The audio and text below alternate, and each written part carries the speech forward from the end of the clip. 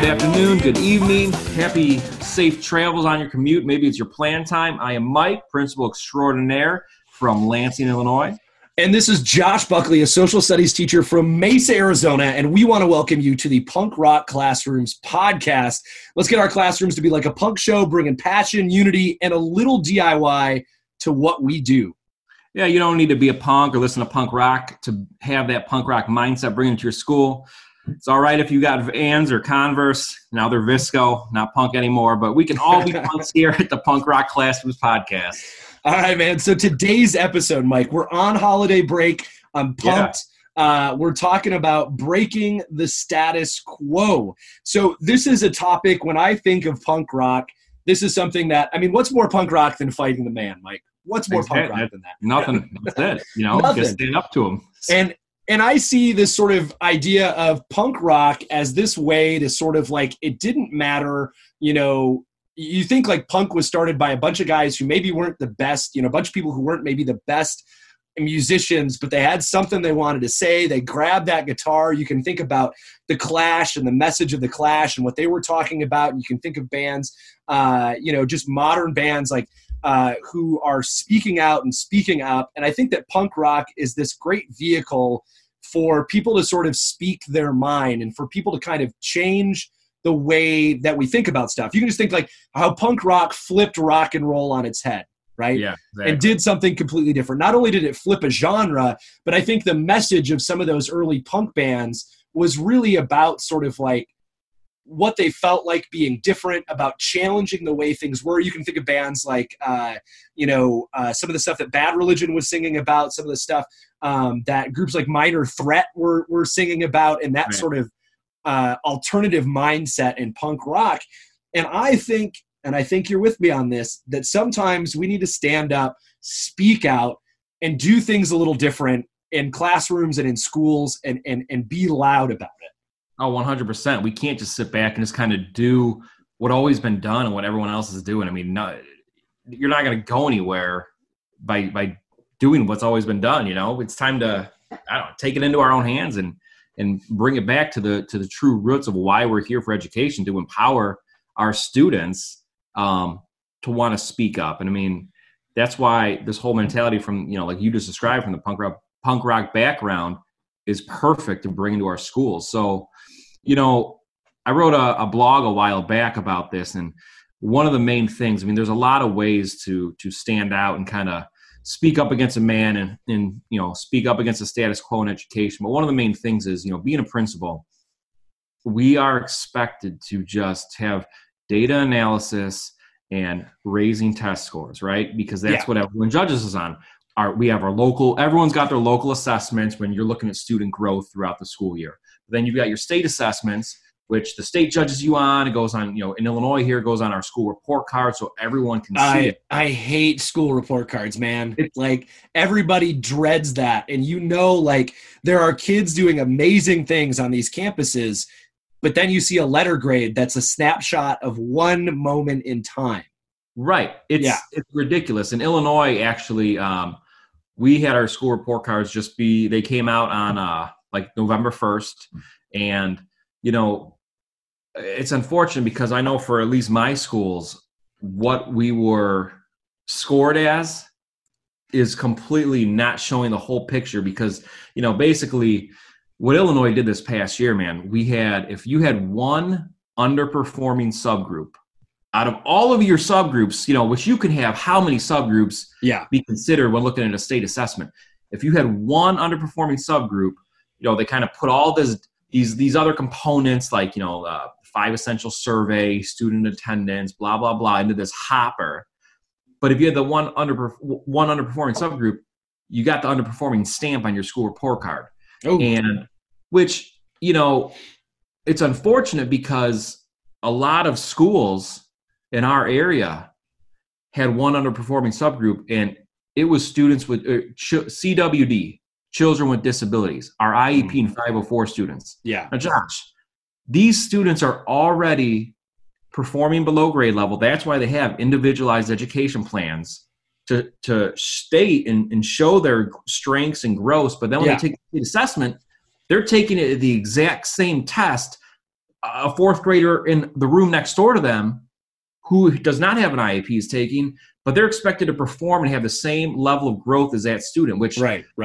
That's not right at all. So as a principal, how do you deal with that being the status quo, and how do you kind of run your campus or talk to your teachers knowing that that's the way things that you're measured? What's the message around it that you give out?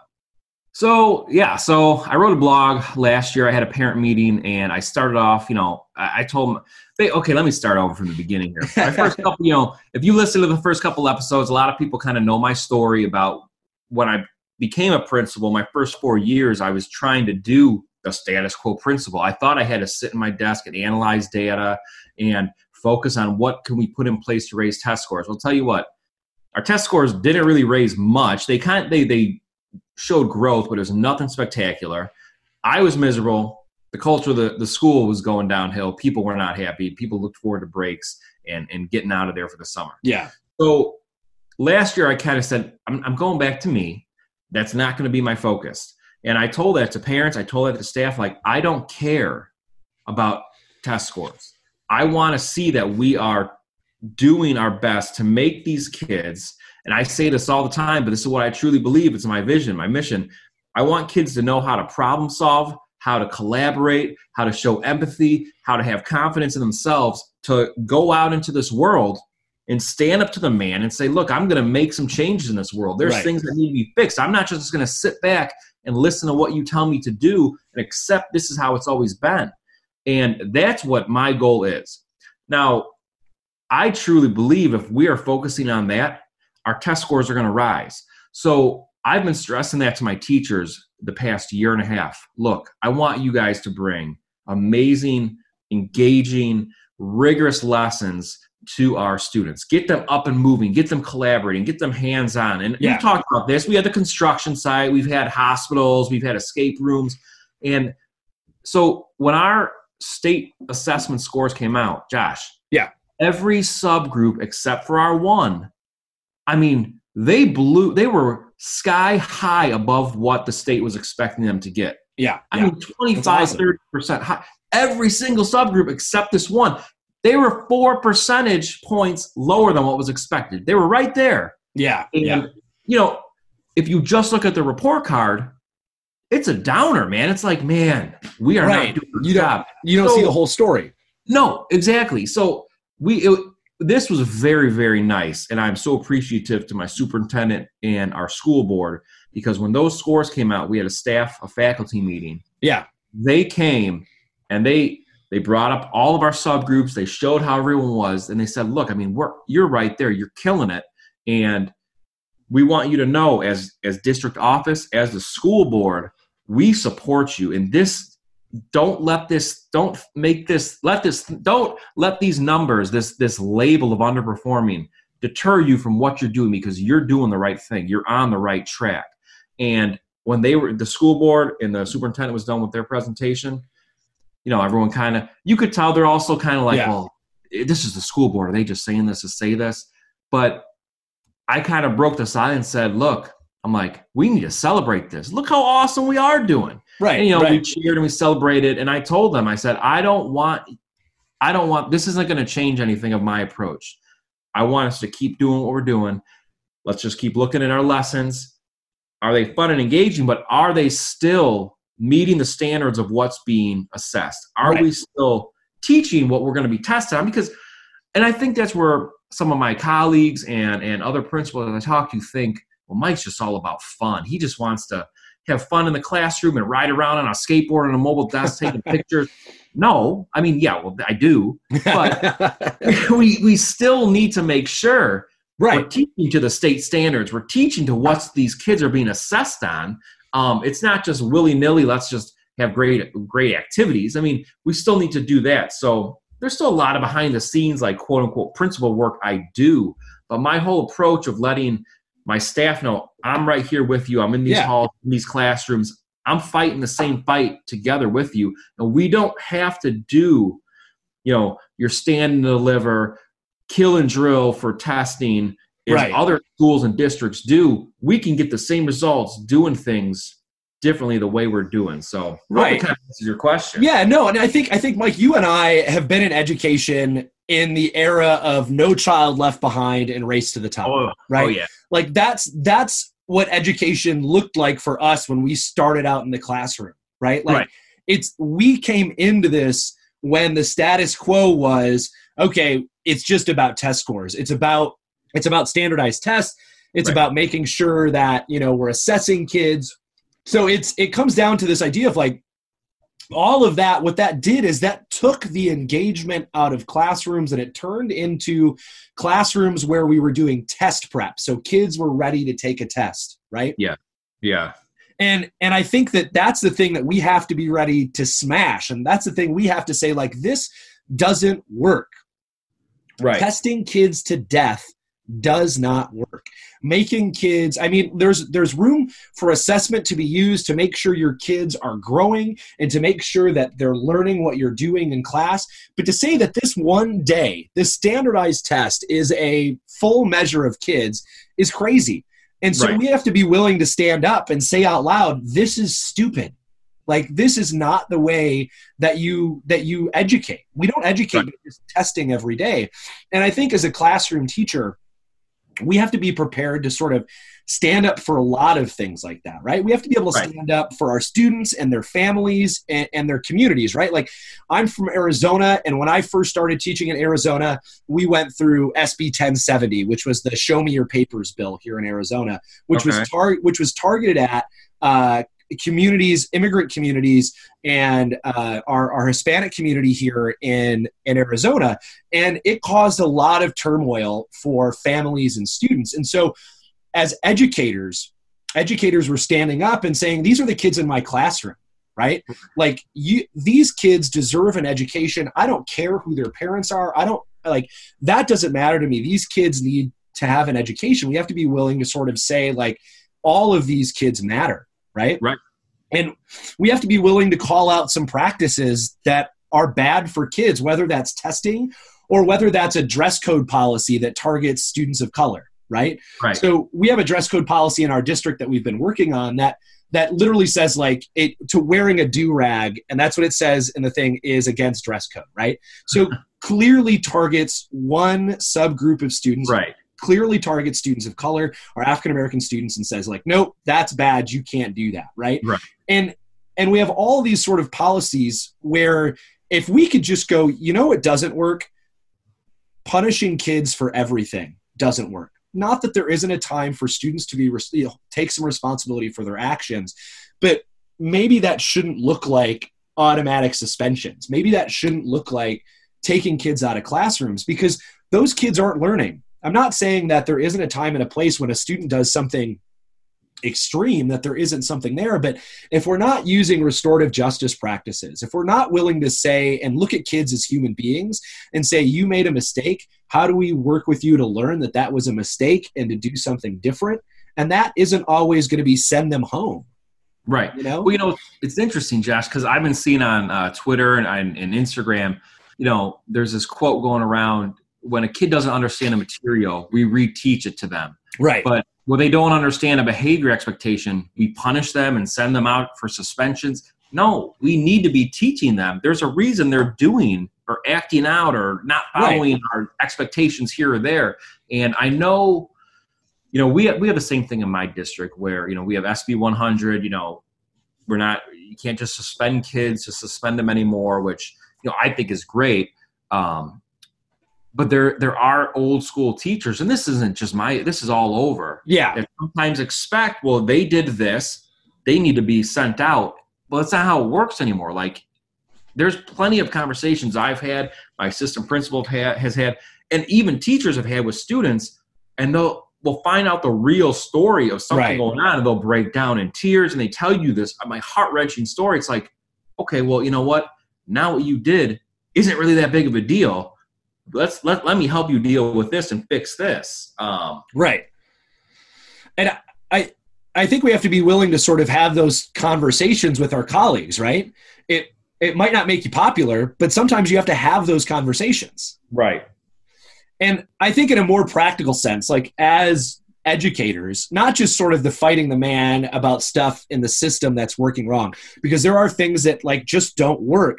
But in like a practical classroom sense, I think we have to be willing to sort of, try different things. We have to be willing to do things differently, right? Right.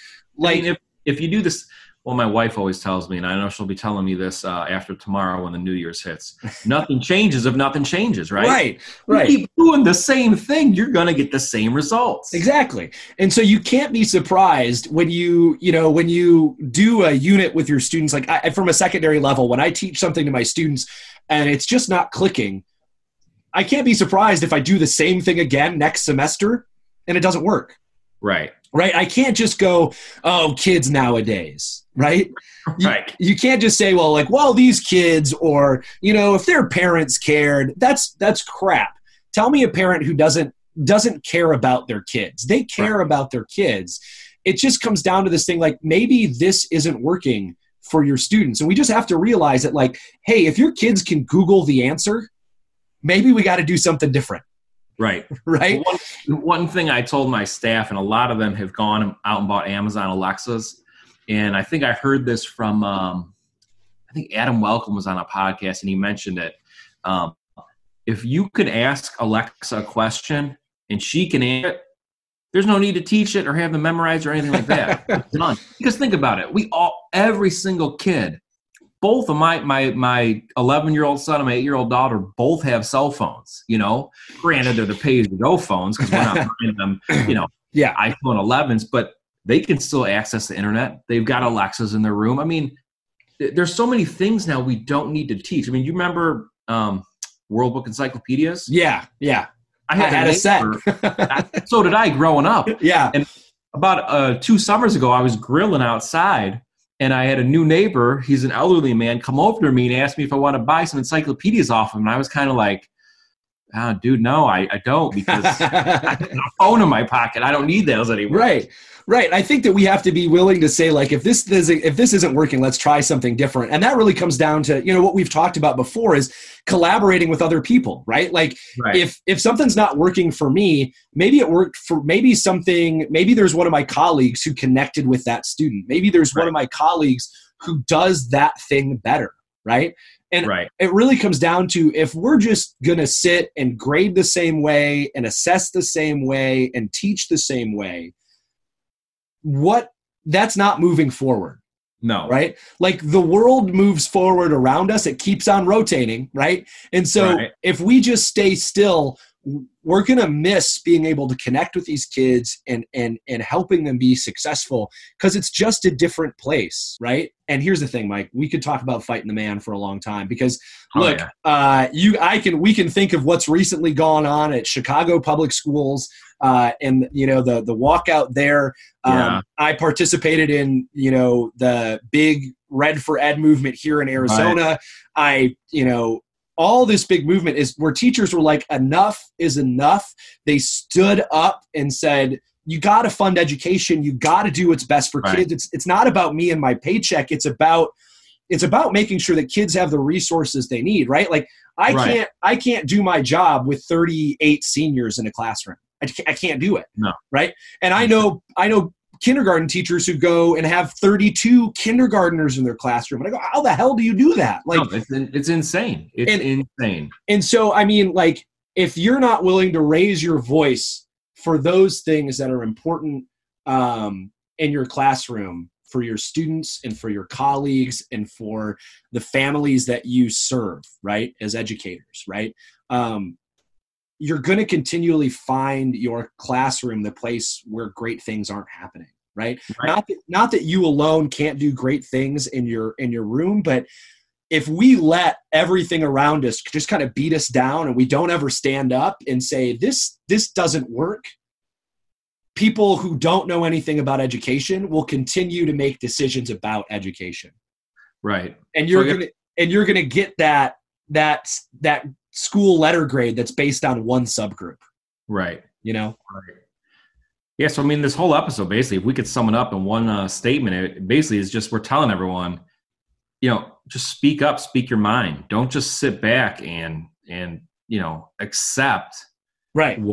what everyone's telling you should be doing or how it needs to be done.